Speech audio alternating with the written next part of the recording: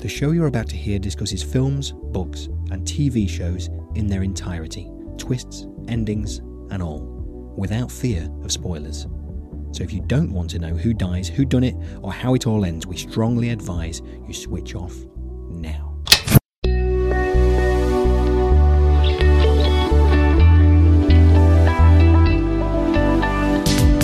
Hello, I'm Paul Tyler, and welcome to Spoiler. This week we're watching Series 1 of the Netflix sci-fi thriller Dark.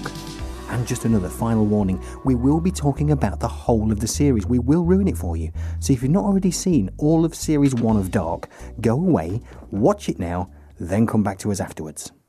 Have they gone? Right, on with the show. Here in the UK, we have a running joke that we would never move to an area called Midsomer, albeit from a fictional Sunday evening detective show. This is because of the stupendously high murder count, 246 since 1997 to be precise. If the setting for the German Netflix hit Dark were real, you wouldn't want to be an employee at the Wyndham Tourist Office. It would certainly be challenging, and you might want to produce some umbrellas for the Tourist Office gift shop, as it doesn't just rain here, it hammers it down. A lot. And so, before we find out the critical response to Dark, a couple more lazy and almost unnecessary comparisons to our favourite ITV3 murder mystery. Take, for example, the soundtrack. The producers of Midsomer Murders go for light-hearted menace, something that won't put you off your dinner. Dark, however, took the title of the piece and went with it big time. This is the sound of someone opening a letter.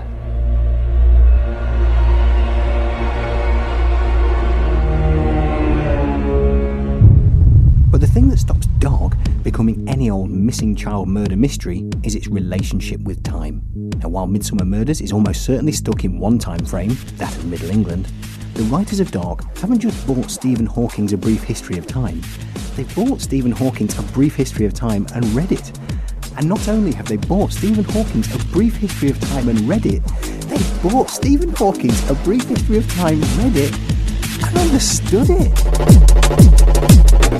While some had branded Dark as Stranger Things for grown-ups, The Guardian found that too simplistic. Lon Ray Becker wrote that this comparison was a distraction from Dark's own quality, hinting that, other than a couple of scenes, everything is tuned into the show's dense and foreboding frequency. The other comparison that is frequently used is Les Revenants.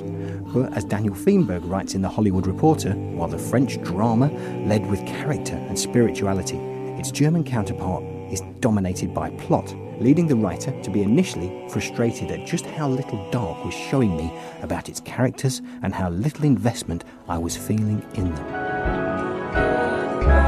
So, is this classic binge-watching bonanza? Did any of the spoiler team get a warning from their employers for being late the next day after a whole night of saying, "Okay, just one more"? Or is Dark more subtle than that? Is it TV that actually allows you to get to the end of an episode and want to go away and think about what just happened? Later in the show, we'll be taking a look at cinema's obsession with time travel. But first, joining me here in the studio to discuss Dark are On mein Mann mit vielen dunklen Geheimnissen, Andy Golding, and ein Früher hier uns der Zunkunft zu entfroren, Rachel Burnett.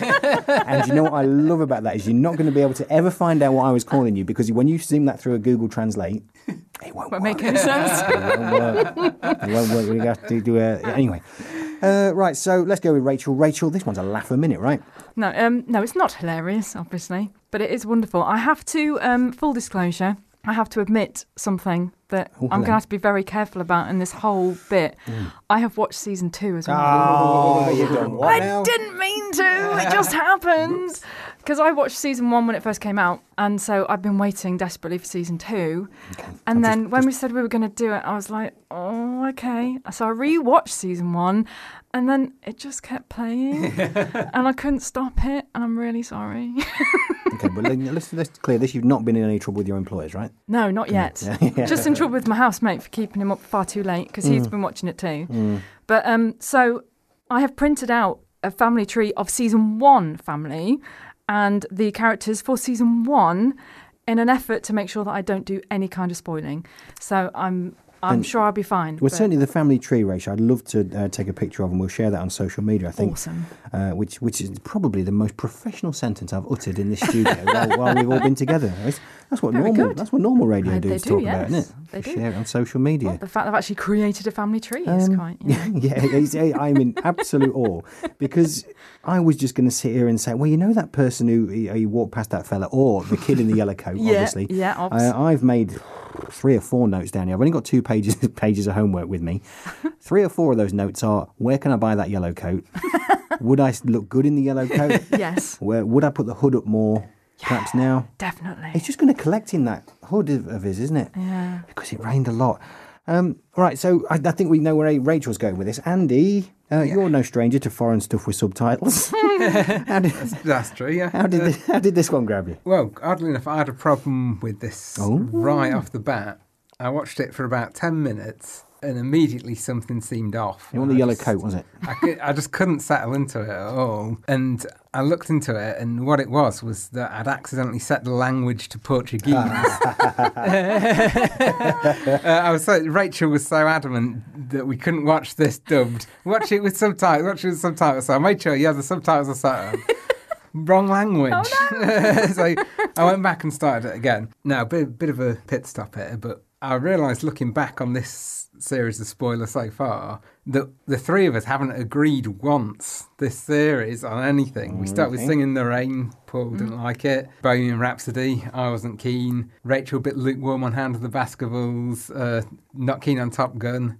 So I thought, we always say it makes more interesting radio when that happens. But it's also nice to have a bit of a love in. And I thought maybe this week will be the week. I knew Rachel loved this already. She was the one who recommended it, who brought it to us. It's made after 2010, so I thought that would be Paul sorted. Woo-hoo. I've heard so many recommendations from friends, from acquaintances. It's so highly acclaimed. I thought this will finally be the episode where we all agree. And after watching Dark, I'm sorry, but this ain't going to be the episode where we all agree. No. I want to qualify my comments beforehand, because a lot of the criticisms I have are demonstrably not the case for other people. I don't want to put anyone off watching the series because so many people love this. They find it addictive. They've immersed themselves in it in a way that I was unable to do. So I don't want to drive anyone away. What I do want to do is reassure anyone else who had a similar reaction to mine that they're not alone, because it is hard being shut out of a major phenomenon like this. And having to sit through 10 episodes of it. Yeah, well, yeah, that's a good segue to our next point, because I think I really need to make it understood just how much I struggled with this series.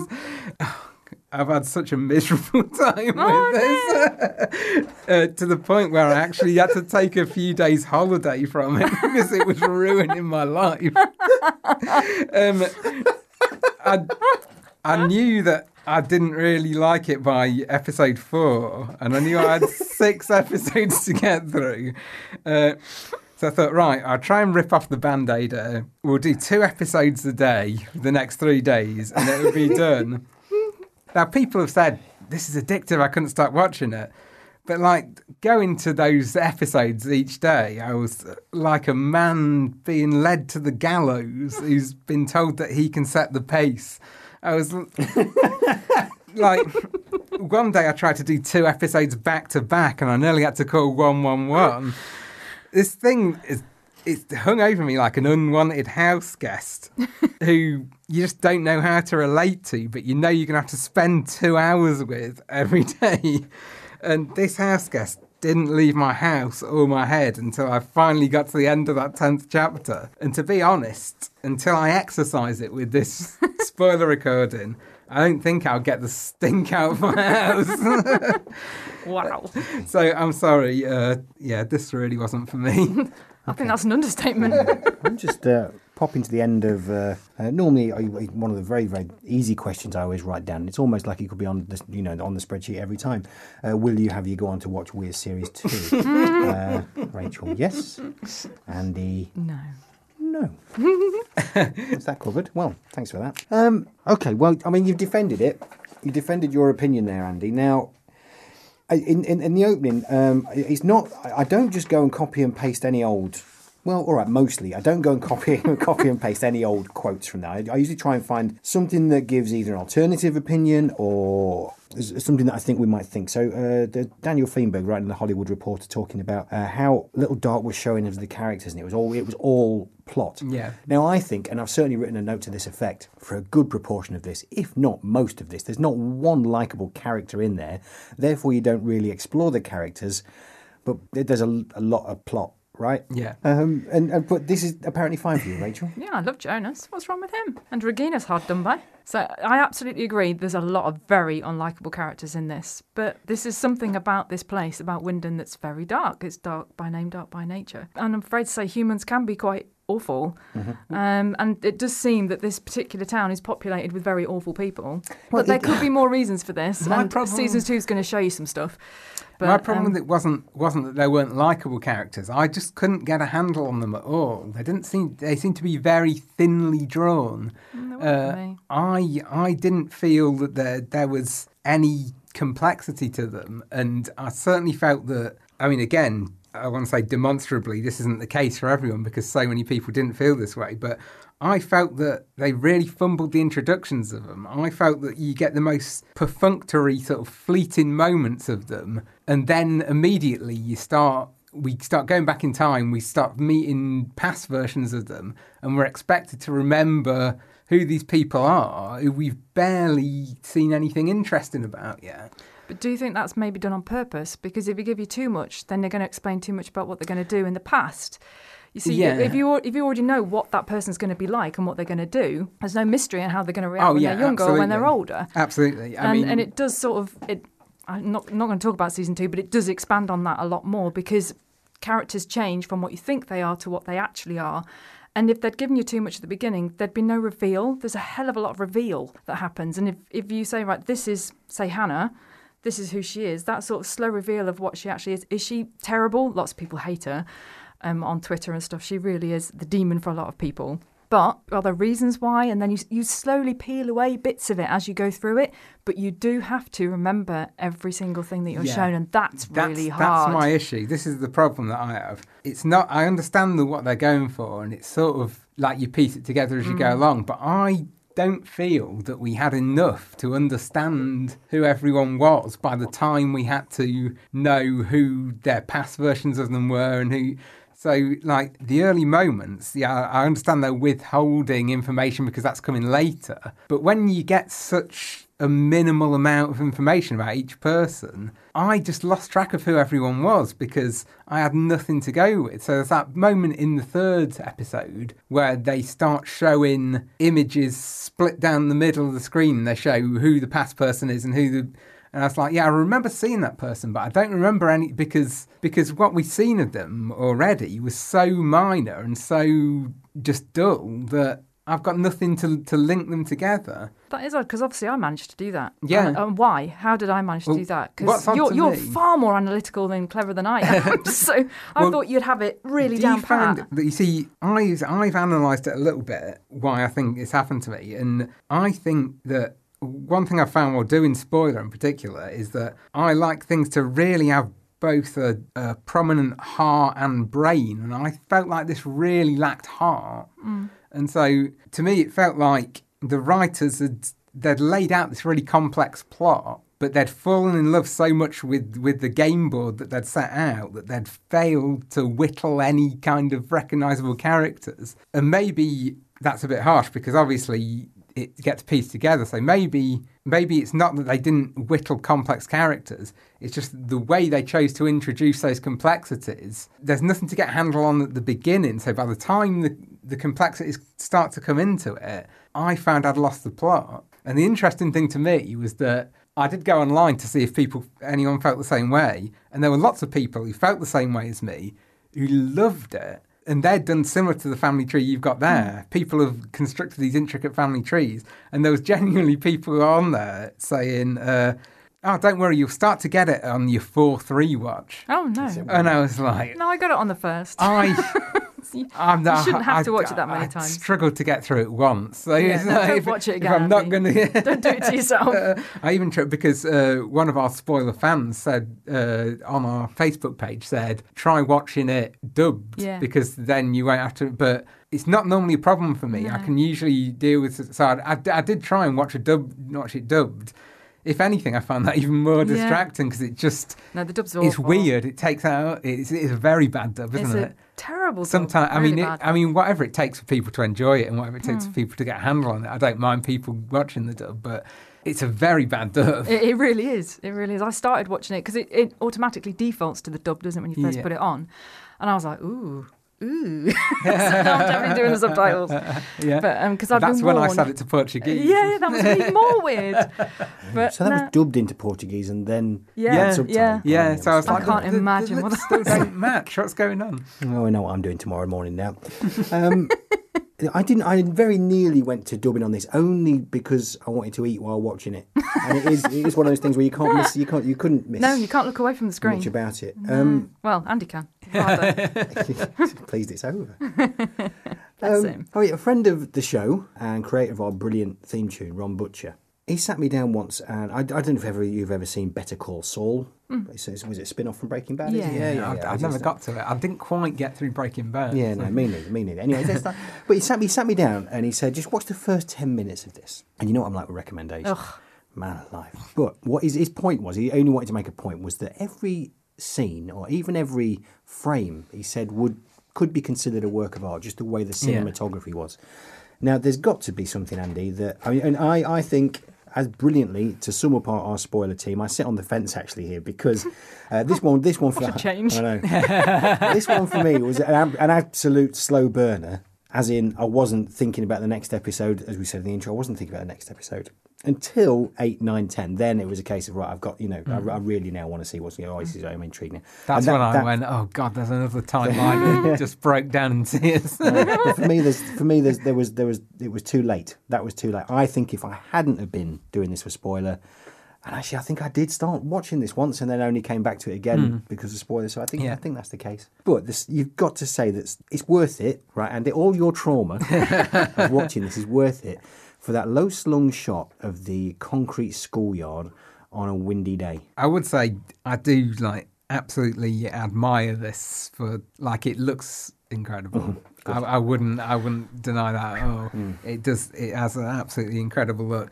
It made it even more frustrating for me because I wanted to love it because it looks so great. But for me, in my mind, what I went to was Howard Hawks' The Big Sleep. This is like a classic old gangster, like a film noir. And a lot of critics, it's notoriously got an impossible to follow plot. And critics these days, loads of them say, that doesn't matter. What matters is you get to know the characters, and it's very very analytical of Humphrey Bogart's detective and everything. And that there is good dialogue and there's good characters and everything, but as it goes along, suddenly people start shooting each other and you don't know why, and then it gets boring because you've lost the thread. And so that's what happened to me here. So I think it looked beautiful, but to me there was very little else beautiful about it. I didn't even really like the music, which I know people love. I found it a little bit intrusive at times. Samey. I felt... Yeah. There's one scene where there's... I don't know the character names. There's the priest... Noah. And the young boy, is it Mickle? The youngest boy, Mickle. And they're sat there talking on a bed. Oh yeah, that is and Mickle. At one, every time they say something even vaguely ominous, the music goes, and it cuts right across it.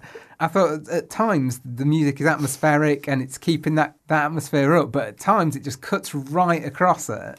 And it takes me out of it because it seems like someone leaning in and going, ooh, dark. I have to defend the composer because it wasn't composed to picture. Right. He didn't actually see anything. He was told the theme of it, and he just made a shed load of different bits of musical themes. In that case, that's pretty incredible. Yeah, then, that there was nothing. It works as well as it does. Yeah. So the decisions of where the music went was entirely to do with the directorial team. Now, Rachel, as a huge fan of Dark, would you say it? for me, it completely missed any sense of humour. Oh, God, there's none of that. There's no. One ounce No, of it's it. relentless. And they've got, sitting underneath them, a doorway in between 1953, 1986 and 1919. There's got to be a little, just something. I think there was that. I think when we went back to, what's it? They always like to use Tears for Fears, don't they? In this, I think they use Tears for Fears again in this on They have someone's used Tears for There was Walkman. definitely Dead or Alive, wasn't Yeah, there? there's quite a lot, because of the yeah. 1986 setting, there's quite a lot of good soundtrack in That particular cheered me up through nearly 80 odd hours of viewing. But that's it. I mean, unlike say, and I'm reluctant to use the comparison, but I will. Which always means, right, I'm going to use the comparison. But when I say I'm reluctant to do it, it means I know how corny this is. But if you look at something like The Bridge, and were you seen The Bridge? No. Oh, you're kidding me. No. Oh, what? Right, okay, audience, leave these two out of it. It's between me and you. You know The Bridge, right? Because you've seen it, because you're smart. Saga, mate, Saga, when she goes, talk. All right? But just that, it's dark. It's a dark programme, but there's humour in it. And that can sometimes just keep you plodding on. It is relentless. Yeah, well, I can confirm that season 2 doesn't have any humour in it either. I mean, before we move on away from the music too much, it's quite a critical question, I think. I think so anyway. Bearing in mind my next question is I want that yellow coat. Is that a question? It's more of a statement. It is. So the intro, there's a skip intro button. Did you skip the intro, or did you like the tune? And actually, just briefly again, just you and I, listener, that music for The Bridge, you never skipped that, did you? That was just special piece of music that Rachel would love, wouldn't she? Thank you. I do actually know the theme. I've never watched the programme, but I know the theme and it is Do you love great. it? Yeah, I of do. course, yeah. So did you? So in the same zone, did you like this one as much? Was it dramatic, No, or did you skip not intro? as much. I tended to skip it because I just wanted to get on with the plot. I watched I'm the very good ask, Andy. first two. Well, it's interesting because I generally don't use those skip intro buttons because I used to be a big fan of the series 6 Feet Under, and that had a really long opening title sequence, but every week I felt it really set the tone for it, and I used to watch the whole thing and enjoy the music and everything. But I think this had an all right intro, but it did just get to the point where I just wanted to get through each episode as quickly as I possibly could. So, yeah, I did start skipping it. And I think it's probably also around about the time where I would say something along the lines of, well, let me tell you this, and it had to come up at some point on mic, that if you were to run through the night in a forest after watching this, you wouldn't be particularly happy. And this is where we have to bring out this. And I mean, I've not taken it off since. What I'm showing, again, this is just between me and you, listener. I'm enjoying this. Talking directly to the listener. We'll just leave the room, shall we? I feel like Terry Wogan. I've got around my neck, it says here, Robin Hood 100, Paul Tyler 2019, which means I did an ultramarathon. And how do you know you've met an ultramarathon runner? Oh, they'll let you know. I did it last weekend. But actually, in the forest at night time, it's a scary place. So my reaction to it, those trees. You've got a head torch on. Oh, the trees. The trees in the daytime, let alone the night time. So my reaction to it was I had my bum bag, which I lovingly refer to as a fanny pack. And in it I had my phone. I thought, well, I'm not going to put my headphones on. But I just blurred out all of Depeche Mode's 101 live album. Nice. So let me tell you, if you're stuck in the forest, 1980s music. I mean, really, I'm just trying to divert us back off of dark. Did you not like it Put a bit of light in. I think everything we said up to now is right. I wouldn't go as far as Andy. I think I almost went on to Series 2 today. Did you follow it? Okay. Yeah, but only as I was told it. I didn't second guess anything. Once things get with time travel, and I'm assuming I said this, knowing me, I'm assuming I said this when we did with Back to the Future. It kind of baffles me a bit. So I'm happy to sit in the passenger seat rather than the driving seat in this and just roll along with it and watch and see what happens. It wasn't even the time travel that bothered me, really. I struggled to just remember who people were in the same timeline because of the... So what about here's the thing. What I did enjoy and what I thought was really well was the casting of the characters 33 years apart. I was about to I say thought that. pretty much on the button with everybody. I totally agree. I think it should have made it a lot easier because they did look a lot like their modern counterparts. Yeah, I think it would have done if I'd felt anything for them to begin with, like the first versions of them that I'd seen. So when those bits came up, that when by the way, here's who this is. I was like, I can't remember anything about them because I've seen that one scene of them, which told me very little, and I didn't connect with them at all. I don't know what it is about me then, because I was interested. Well, it's not. I don't think it's you that's the unusual one, because I seem to be in this room. Millions of people none of them are in here with me now. I feel like I'm very outvoted, but because neither of you liked it, and I'm really struggling to understand properly why. Because you didn't get much. But for some reason, somehow, myself and apparently millions of others managed to care. I didn't care about them, actually. I was just really interested. You knew they were, which was more and I knew exactly who they were. And because I knew that this was an ensemble piece and it was about missing children, it was going to be a mystery, I knew to pay attention to every single thing because it's a mystery. So I thought, right, let's really pay attention to everything that's going on. There is a lot. There's about 40-odd characters, though, isn't there? Main characters, if you split it between you only need to concentrate on about 10 or 15. That's not that but bad. When you're seeing them come up, you don't know if you're going to have to concentrate on them or not, because you don't know who's coming back or who's not. Yeah. And so when they wheel out some one scene slightly insulting trans person, you don't know if they're coming back later or not. Right. And that was a big deal online as well. That one scene with that trans person. For a lot of people, it really undermined a lot of the series because they said it was not very sensitive. How so? They said they were portrayed as a very kind of stereotype, kind of someone who is just there to get in between a marriage. Oh, right. No, there's a lot more to that. Does that get picked up on later? Yeah, this is the thing. It's really frustrating. I think this is the thing. When you write a 3-season story, which is going to be split into all these different time zones, all these different backwards and forwards, and this huge family tree. And if you saw the season 2 family tree, it's even more complicated. Oh, bloody hell. It's crazy. But it's so difficult then to sort of to judge it on one season. I'm not going to make you watch all 3, for God's sake. But to sort of say, I don't know enough about that, or that's badly portrayed, you don't know his whole story yet. So you can't possibly. It was written as this 3-season thing, was it? Yeah, and obviously the decisions they've made about what they're going to put in season 1 and what they're going to put in season 2 and what's going to come out in season 3 means that you can't, in that first season, when it's going to be 3 seasons long, you can't give as much as you want in that first 10 minutes because you've undermined 3 seasons worth of reveal and layering and everything else.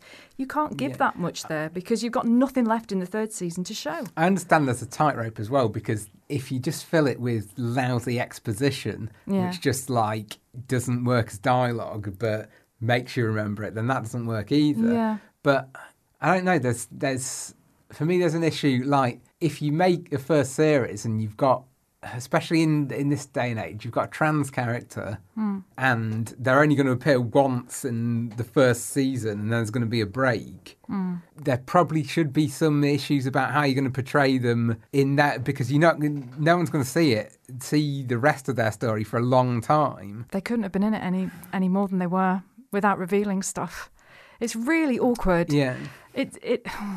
It really is awkward. Yeah. There's so many bits that I sort of want to say, well, this is why they did that, but I can't tell you. Yeah. And gosh, it is awkward because it really is a complete thing. I haven't had another issue, which I wouldn't go in hard on this because I'm really not sure about how I feel about this point myself either. And I think it might be slightly kind of tempered by the fact that I found out I'm going to be a dad next year. But when child murder is a big part of your storyline, you've got to be very careful how you use it. And there were moments in this where it felt a little bit cheaply used. I'm thinking specifically of the end of the first episode, which is a pubescent boy being strapped into this electric chair device, and then bang, credits. Please keep watching. It felt, I know you have to have those sort of things that drive people on to keep watching, but it felt like a bit of a cheap cliffhanger to use the peril of a child as kind of what was driving people on to carry on watching. It is incredibly complex. I understand what you're saying about the child murder thing. I totally get it. But as the themes get darker, and it does turn into themes about evil, about goodness, about grey areas, about religion, about all sorts of things. There's major themes, especially. It's really explored in the second season. I'm imagining it's going to go even deeper in the third. And it's something that it's the motivation for certain characters to do what they're doing is because children have died. Yeah. So they want to stop that. So they do things that you think they would never do. Absolutely. So, and like Twin Peaks, which I proclaim myself to be a massive fan of, that is all, like the first thing you see there is the death of a schoolgirl wrapped in plastic, and that's what drives that whole thing. So I don't know why I was more okay with that. It could be something to do with you becoming a dad as well. I think there's certain ages when you can watch things like that and certain ages Paul, when you can't. Did you find that? Well, it's disturbing. It's very, very uncomfortable. But I think as your children grow up, sometimes you think, I quite fancy one of those chairs. Good Lord. Yeah. For generations, the big screen has captivated audiences with stories of time travel. In a quest to unearth some of cinema's less-known transtemporal classics, Andy has fired up the flux capacitor to take a jaunt through time of his own. Since Marty McFly left flaming tyre tracks in the car park of the Twin Pines Mall, cinema has been obsessed with time travel. But while it was responsible for bringing the concept crashing into the mainstream, Back to the Future was far from the first or last film to tear a strip off the space-time continuum. Whether by way of wormholes, telephone boxes, or even hot tubs, heroic adventurers and bemused bystanders have been thrust through time's gaping cake hole again and again in the name of entertainment. But while Bill and Ted, The Terminator and Groundhog Day have all made a lasting impact, there are scores of time travel films that have been lost to the ages, to be unearthed only by the most intrepid explorers. To this end, I've modified our producer Johnny's recording equipment to create a time machine of my own. My quest? To discover a true lost classic among the ambitious but forgotten time travel films of the 20th century. Johnny, set coordinates for September the 28th, 1979.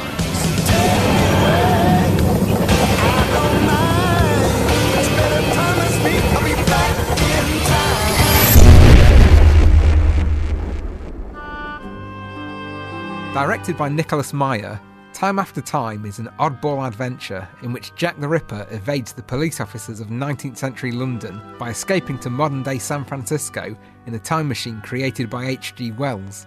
Horrified to discover his former friend is the infamous murderer, Wells pursues the Ripper through time with the intention of bringing him to justice himself. You've used me. And you've used my machine to escape the ends of justice. I must congratulate you on that device. I confess that at dinner the other century, I thought you'd lost your wits. But fate intervened and forced me to ascertain for myself that you are truly the Columbus of a new age. The dawn of time travel. While on his trail, Wells also meets and falls in love with bank employee and women's lib advocate Amy Robbins, whose life is threatened when the Ripper catches wind of her involvement with his would-be captor. Time After Time was critically acclaimed on release as a magical and fun adventure with something for everyone, but in hindsight, the film suffers from trying to bring together too many disparate tones and ideas. As H.G. Wells, Malcolm McDowell has a hard time walking the line between fish-out-of-water comedy and high-minded satire of contemporary attitudes to sex and violence. David Warner is suitably menacing as Jack the Ripper, but the presence of this legendarily vicious killer in a sometimes whimsical fiction can't help but feel misjudged, especially in the genuinely chilling murder scenes. But it's poor old Mary Steenburgen who has the hardest time, valiantly trying to negotiate the role of a women's libber, which is clearly written from a male perspective, sticking her with a couple of eyebrow-raising lines about lesbianism and rape that ironically make Time After Time feel like a film out of time. I'm a 20th century woman. I have a career and a mind of my own. Be reasonable. How am I going to make it in 1893? Is your work so important? It's your life we're talking about. My work is my life. As much as yours or any other man's. Steenburgen would go time travelling again in 1990 as Doc Brown's love interest in Back to the Future 3, a part directly inspired by her involvement in Time After Time.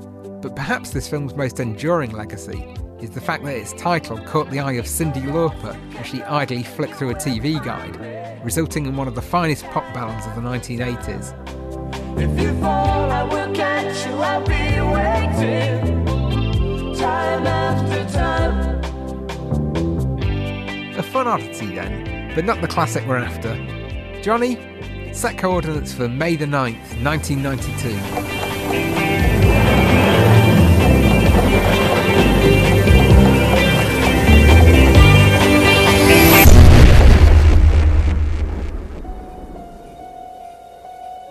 Since Time After Time isn't quite up to the challenge of being our lost classic, I decided next to revisit a film I loved as a teenager.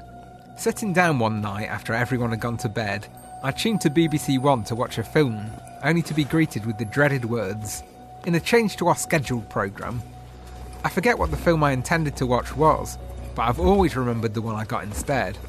Timescape, a TV movie directed by future Chronicles of Riddick director David Twohy, is one of the few films I've ever seen without knowing anything at all about it prior to viewing. In the case of this film, that was a major plus, and I will try and preserve that experience by not dropping too many spoilers in this synopsis, although time travel is obviously involved. Timescape stars Jeff Daniels and future Jurassic Park child star Ariana Richards as father and daughter Ben and Hillary, who, in the wake of a family tragedy, return to their hometown to set up a guest house. While still in the process of preparing the building, Ben is persuaded to allow a strange group of tourists to stay in the unrenovated house. Let's just start all over again.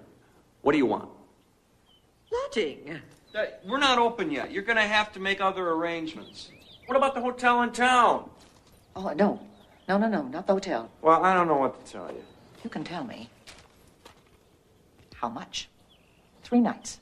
5 rooms.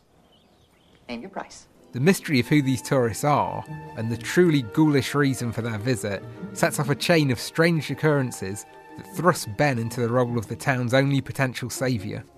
Like Time After Time, Timescape juggles a few different tones, including fantastical sci-fi, family drama and farcical comedy, but it does so far more deftly, and the resulting film is a fascinating curio. On reading its reviews, however, I was surprised to find that few people liked it as much as I did, with disappointment being a recurrent theme in its write-ups. Perhaps the film's Spielbergian cover art, coupled with its showy alternate title, Grand Tour, Disaster in Time, set up expectations of something more cinematic than the comparatively televisual, if thoughtfully executed reality. I still recommend Timescape to people looking for something a bit different, but clearly its appeal isn't quite as universal as I'd envisaged, meaning it won't really do as the holy grail in our quest for a lost classic. Never mind. Fire up the controls again, Johnny, and set coordinates for 23rd of May, 1986.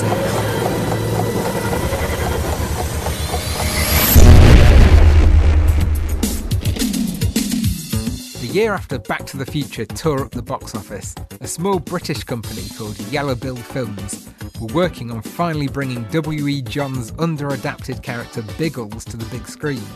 With their corny, stiff-upper-lip style and dated attitudes, the Biggles books present their own set of challenges to any potential adapter, but the recent success of the Indiana Jones films seemed to provide the ideal template for finally updating the daring aviator.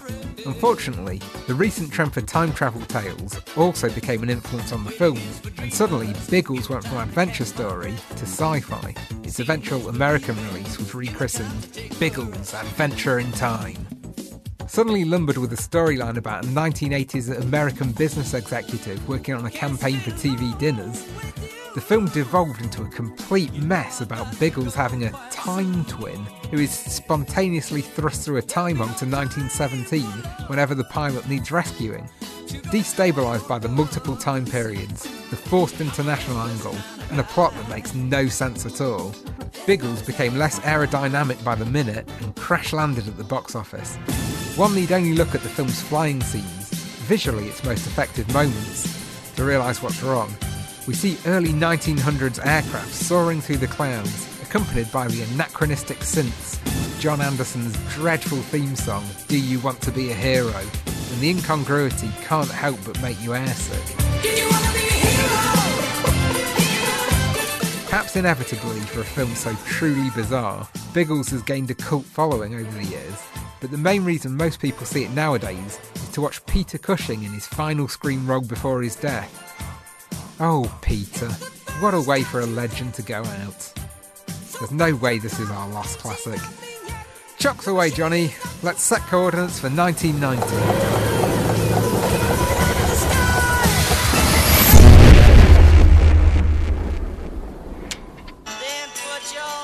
Time loops are a different angle on the time travel narrative, which have become surprisingly prevalent in modern cinema since the success of Groundhog Day. Harold Ramis's comedy featuring Bill Murray as a grumpy weatherman trapped in the same 24-hour period has come to be regarded as a classic, and it's the reference point that got name-checked when films like Edge of Tomorrow and Happy Death Day came out. But Groundhog Day has a notable predecessor in Jonathan Heap's short film 12:01 p.m, in which Kurtwood Smith plays businessman Myron, who finds himself inexplicably trapped in the same 1 hour period during his lunch break. 12:01 p.m. was Oscar nominated, and the makers began working on a full-length feature version for television, which came out in 1993, but they were dismayed to discover Groundhog Day emerging the same year, which completely overshadowed their film, and even led to it being seen as a rip-off of the more successful comedy. Though legal action was pursued, the case was eventually dropped, and both versions of 12:01 p.m. fell into obscurity, but the original 25-minute short in particular warrants rediscovering. Quite different from Groundhog Day, the film takes a much darker approach by trapping its protagonist in a much shorter space of time. Anyone he manages to convince of his plight immediately forgets what he's told them, and he can't even eat his lunch without being hungry again an hour later. Something terrible has happened to the whole world. The whole universe. You see, it's like we're stuck. You know, like a needle on a scratch record. It all starts at 12:01. And everything goes along fine until 1 o'clock. And then, bam, the whole world snaps back to 12:01 again. The film ultimately shifts from a smart sci-fi concept to a thriller, as Myron discovers the work of a scientist who has predicted the possibility of such a time loop, and begins a quest to get in touch with him to find a way out of his living hell. Though it incorporates a handful of comic moments, 12:01 p.m. more often forces the viewer to experience Myron's increasing despair right alongside him, making the way the film ends one of the most hauntingly indelible screen moments I've ever encountered. This gem of a short film certainly fits the bill of a lost classic. But at only 25 minutes, I guess we found our opening featurette, but not our main attraction. Once more onto the breach then, Johnny. Let's set coordinates for 16th of January 1982.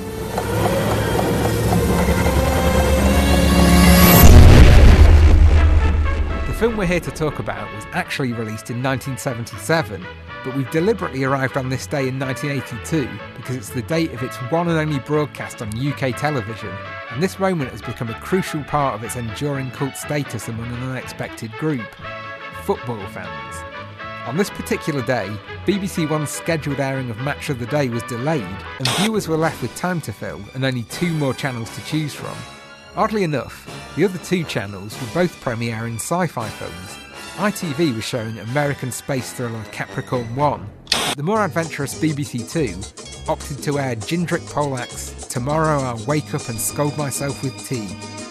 As a result, while they waited for kick-off, many football fans found themselves drawn into this film's strange and captivating world, so much so that not all of them turned back over once Match of the Day started. It's hard to imagine a time when there were only 3 TV channels to choose from. I grew up with the luxury of 4, but it's even harder to imagine a time when any of them would schedule a Czech sci-fi comedy that never had a British release in a prime-time slot. Whatever inspired this commendably adventurous choice, Tomorrow I'll Wake Up was never repeated on British TV again, and was never given a British video or DVD release, presumably leading many viewers to conclude that they'd dreamed the whole thing. And Tomorrow I'll Wake Up is indeed a dream of a film. It is virtually impossible to encapsulate the film's unique atmosphere in words. But here goes. The Universum Company offers rich tourists the chance to travel through time in rockets to observe moments from history. The tourists are sealed in the rockets so they cannot interfere with the past and risk creating alternate futures. However, a group of elderly Nazis who have survived and stayed relatively youthful in appearance through the use of anti-aging pills intend to abuse the technology to return to Germany in 1944 and offer a desperate Hitler the hydrogen bomb. therefore making him invincible and creating an alternate timeline in which the Nazis emerge victorious. The elderly Nazis bribe a pilot named Carol to help with their scheme, but on the morning of the intended voyage, Carol chokes to death on a bread roll. Witnessing this, Carol's usually straight-laced identical twin brother Jan seizes the opportunity to step into his brother's shoes and acquire the job he envies and the girlfriend he secretly desires. This impulsive decision has disastrous repercussions for all involved, ultimately forcing Jan to flip backwards and forwards through time in an attempt to sort out the mess he's caused. All this is without even mentioning the family of rooftop circus performers, the suitcase full of underwear, the futuristic bleach that destroys everything it touches, and the paralysing pepper spray that turns its victims green for a short period of time. Combining elements of searing satire with classic farce and an atmosphere that recalls eerie 70s children's TV, Tomorrow I'll Wake Up and Scald Myself with Tea fits the bill as the lost classic we've been searching for. Which means we can finally set coordinates for home, Johnny. Johnny? Where's he gone? Johnny! Now, as you know, my brain, which I give the nickname Tangent, only seeks to share with you now that Cyndi Lauper, I mean, time after time, what a tune. Yeah, I mean, honestly. And coincidentally, I read your piece, and then I listened to that on the way here tonight. And it was just on the radio, and I thought, oh, well, now there's a glowing. But it's just, they don't write them like that. It's a good song. No swearing in it. They didn't feel the need to swear. It's all swears these days. I understand ages me, but it's true. But Cyndi Lauper, 30 years old when Girls Just Want to Have Fun came out. 30. Flipping heck. I know. I assumed she was like in her early 20s. Didn't we all? I know. She's brilliant. She is. Anyway, so characters, and we talk about characters. One question I've definitely written down. I mean, I'm just looking at your piece of paper there. We're looking at a family tree. So we're certainly not going to go into all those. I mean, I know you want to delve back into it as much as possible, Andy. But let's take up, say, 2 or 3 characters, and let's talk about, well, obviously the yellow-coated wonder. He did kind of just have one expression quite a lot of the time, didn't he? I didn't mind. I'm sorry, I just think he's absolutely beautiful. In both his guises, as a young one and as the stranger as well. And he was, as I say, he's the only likeable character in it. And he does do a lot more again in season 2. There's a lot more. He gets much more complex. Oh my goodness! So sometime between say 2019 and 2052. Yes, he has some different facial expressions. That's good. a huge amount, no less. Let me talk about Noah. Is he creepy enough? I'm going to let you two answer that because I know too much about him now. Andy, did you find him creepy enough? I didn't find anything enough in it. So. Okay, I see where we're going. Did you find him creepy enough? I think the reason I've asked the question is probably not. No. But how... there's a line, isn't there? If you make it too creepy, does he fall over into pantomime? Yeah. I suppose, yeah, I see your point, actually. I see your point. It's the old stereotypical thing of loads of tattoos on your back. Yeah. Which, I don't know, I mean, that's most of London now, isn't it? But I don't think that's... The thing is, they're trying to keep everybody reasonably ambiguous. Because over 10 episodes, though. No, but it's difficult, though, because... The second series has got 8 episodes. I mean, this could have been wound up in 8, couldn't it? Really? I don't know. Because there's a lot of plot in it. So, and it had to end on the thing that it ended on, with the things that happened having happened. So it had to fill that space. But that ambiguity and that he's not creepy enough, I don't feel enough, that person's not that character enough. They're all very grey. You can't paint them with broad strokes. You can't say that one's a bad one, that one's a good one, that one's this, that one's that. You can't do that in this because that's not how it plays out. What is there to hang on to with any of them, though? I didn't understand what there was to make you interested in them, really. I'm not interested in them per se. I'm interested in what's happening to them. And I'm interested in how families intertwine and how people can betray each other really easily and... What makes somebody a good person, what makes somebody a bad person, and how am I painting these people when actually turns out I was pretty wrong about a couple of them because I'd totally imprinted something on them which I was completely wrong to do. So I found that ambiguity. When you first meet somebody, they've all got masks on most of the time anyway. Like this idea of, the friendship between Katerina and Hannah is just absolutely toxic. Hannah's always despised Katerina and yet, to their face, oh, you're lovely, la la la. But it's just that family intrigue. But it's more to do with what happens to them than the characters themselves. But I just felt like they were being moved around like chess pieces. They're like, we need them here now for this and this. Well, I really want to talk about season 2. but really if it takes to season 2 for those revelations to come about, Well, not all of them, but some. hasn't season 1 failed? Well, apparently not for millions of people, Yeah, Andy, yeah. only for you and a couple of others. Because most of us are pretty intrigued, and it has been incredibly successful, and lots of people are watching it. So it has succeeded, it hasn't failed, but it has for you and a few other people. Yeah, but then to be But fair, then- I struggled to follow the flying scenes in Top Gun. Oh yeah, I think it just depends on, I don't know, maybe on the way your mind works or something. I don't know. I wrote down curtain twitchers TV. I felt like it was all kind of you just peeping through your blinds, going, "Oh, that person down the road, do you think they might be having an affair? And it's, are they pregnant?"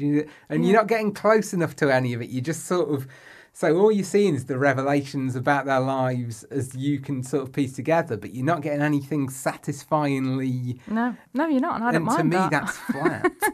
No, I like it. I like trying to make a jigsaw, and they're giving you little Oh, bits. jigsaw! I've got that written down. See, Jigsaw! It was very congratulatory then. Something that I came across a lot of the time when I was reading this was a lot of people described this sort of TV as novelistic, and I've seen a lot of that used a lot in terms of things like The Sopranos and Mad Men and things like that, neither of which I've actually seen. But watching this, I didn't feel it was novelistic because it's not like, I couldn't imagine those characters on the page. And I've put it's more like a jigsaw. It is more like a jigsaw. Because you're getting more of the picture as it goes along. Yeah, it's definitely not novelistic, I hate if that's what it jigsaws, means. but- Oh, I love them, you see. And There you go, there's a it's also- difference. I felt it's Do you like trying to do a jigsaws? jigsaw without the picture. You know, they Yeah. give you the picture to work from, which Yeah. I suppose could be massively satisfying with some people. I've only ever done that once. We bought a jigsaw at a jumble sale once, and mixed in with what was in the box, there was clearly pieces of another jigsaw, Ooh. which we were interested enough to construct, and it was Mr. T. Oh, cool. What a surprise. If Dark ends with a cameo. Mr. T. Yes. That'd be so brilliant. No, well, we all know it's going to end. It's going to be the exact same scene as the first scene again. Looking around in circles, isn't it? I think it's going to all be a dream. Oh. Why is it called Dark? I'm still trying to figure that out. I think it's to do with, I can't say. It's dark. I can't say. It's dark in the caves. It's dark in the caves, yeah. It's just dark in it everywhere. Yeah, that's what, like, a lot of people online just say, well, it's obvious it's just because it's tonally dark. I thought, well, you don't write a sitcom and call it funny, do you? It can't be that simple. I think maybe it's because I was in the dark about the plot. I think it's to do with the darkness that resides in human hearts as well, and it's to do with that too. It's probably multi-layered. Oh, probably. It's the darker the forest and everything. Absolutely. This is right. Tell us when you get to the end of the third I will series. do. I will do. And I'll say, do you know, it was all about that. Yeah.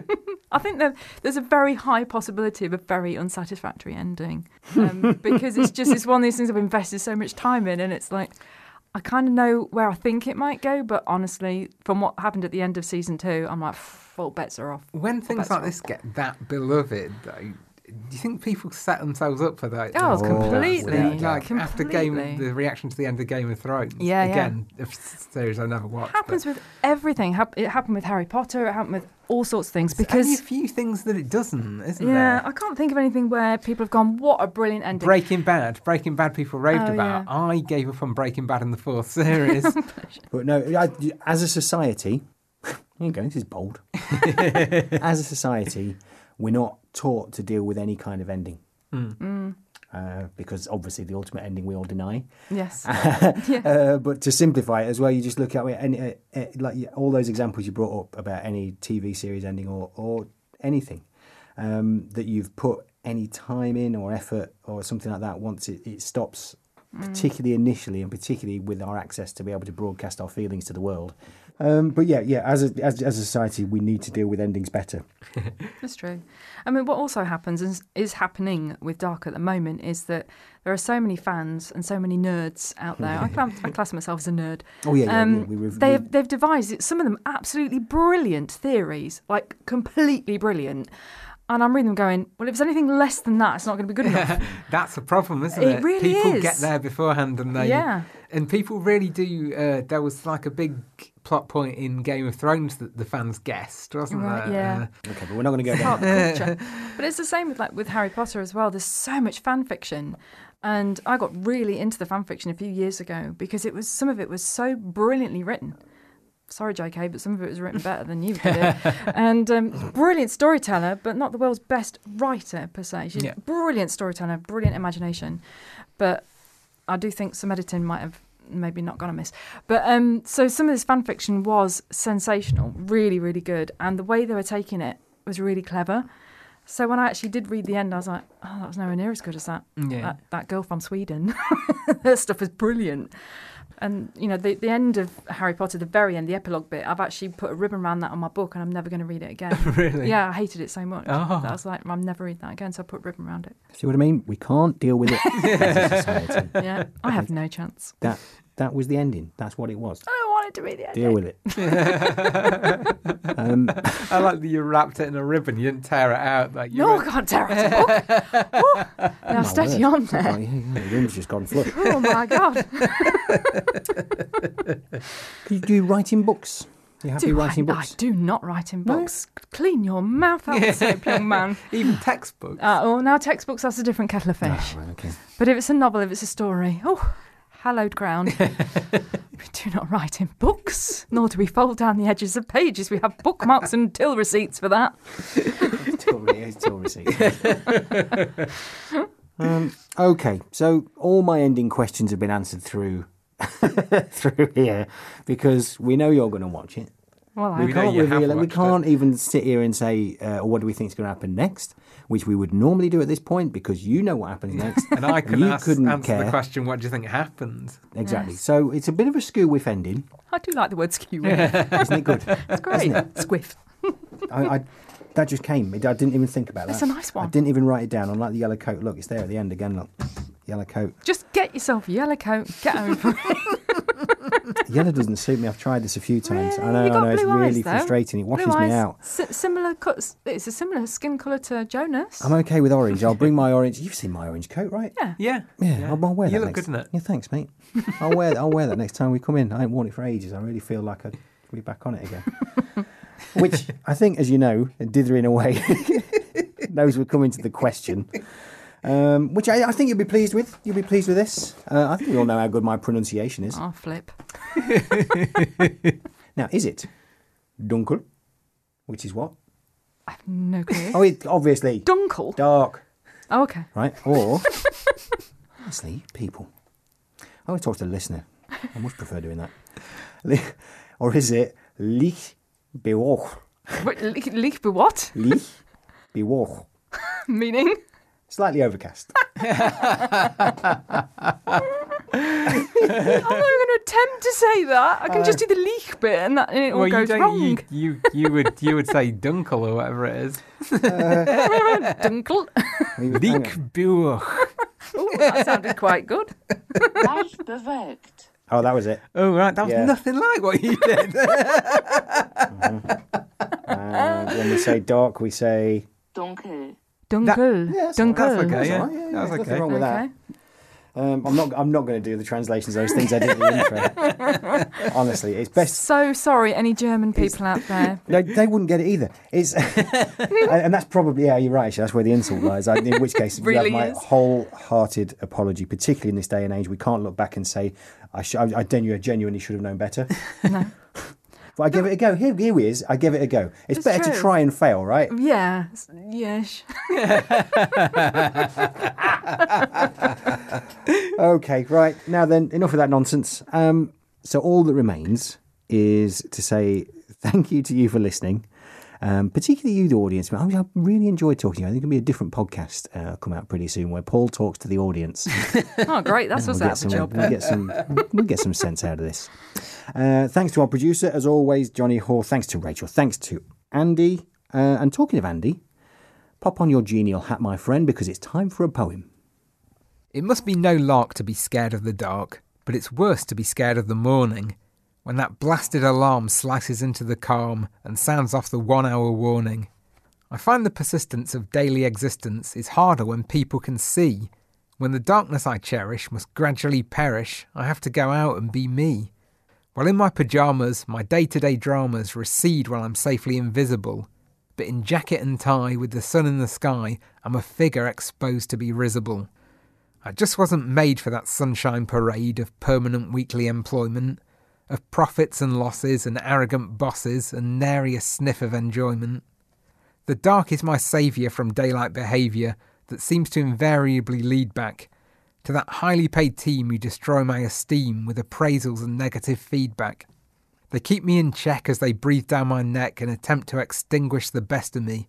But when night comes about, it is they who are snuffed out, and I who control my own destiny.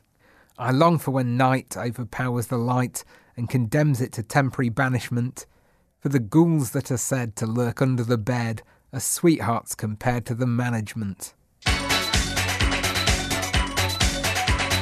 You've been listening to Spoiler, hosted by me, Paul Tyler, with Andy Goulding and Rachel Burnett. Our theme music was composed by Ron Butcher.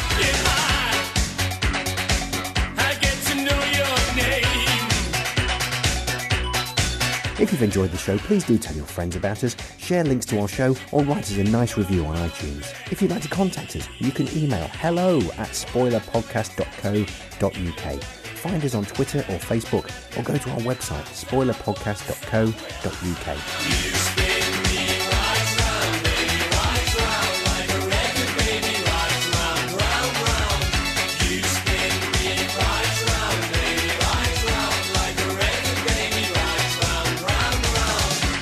Next time on Spoiler, we're watching the 2014 British comedy drama, Pride. Oh, and we've got a name. LGSM.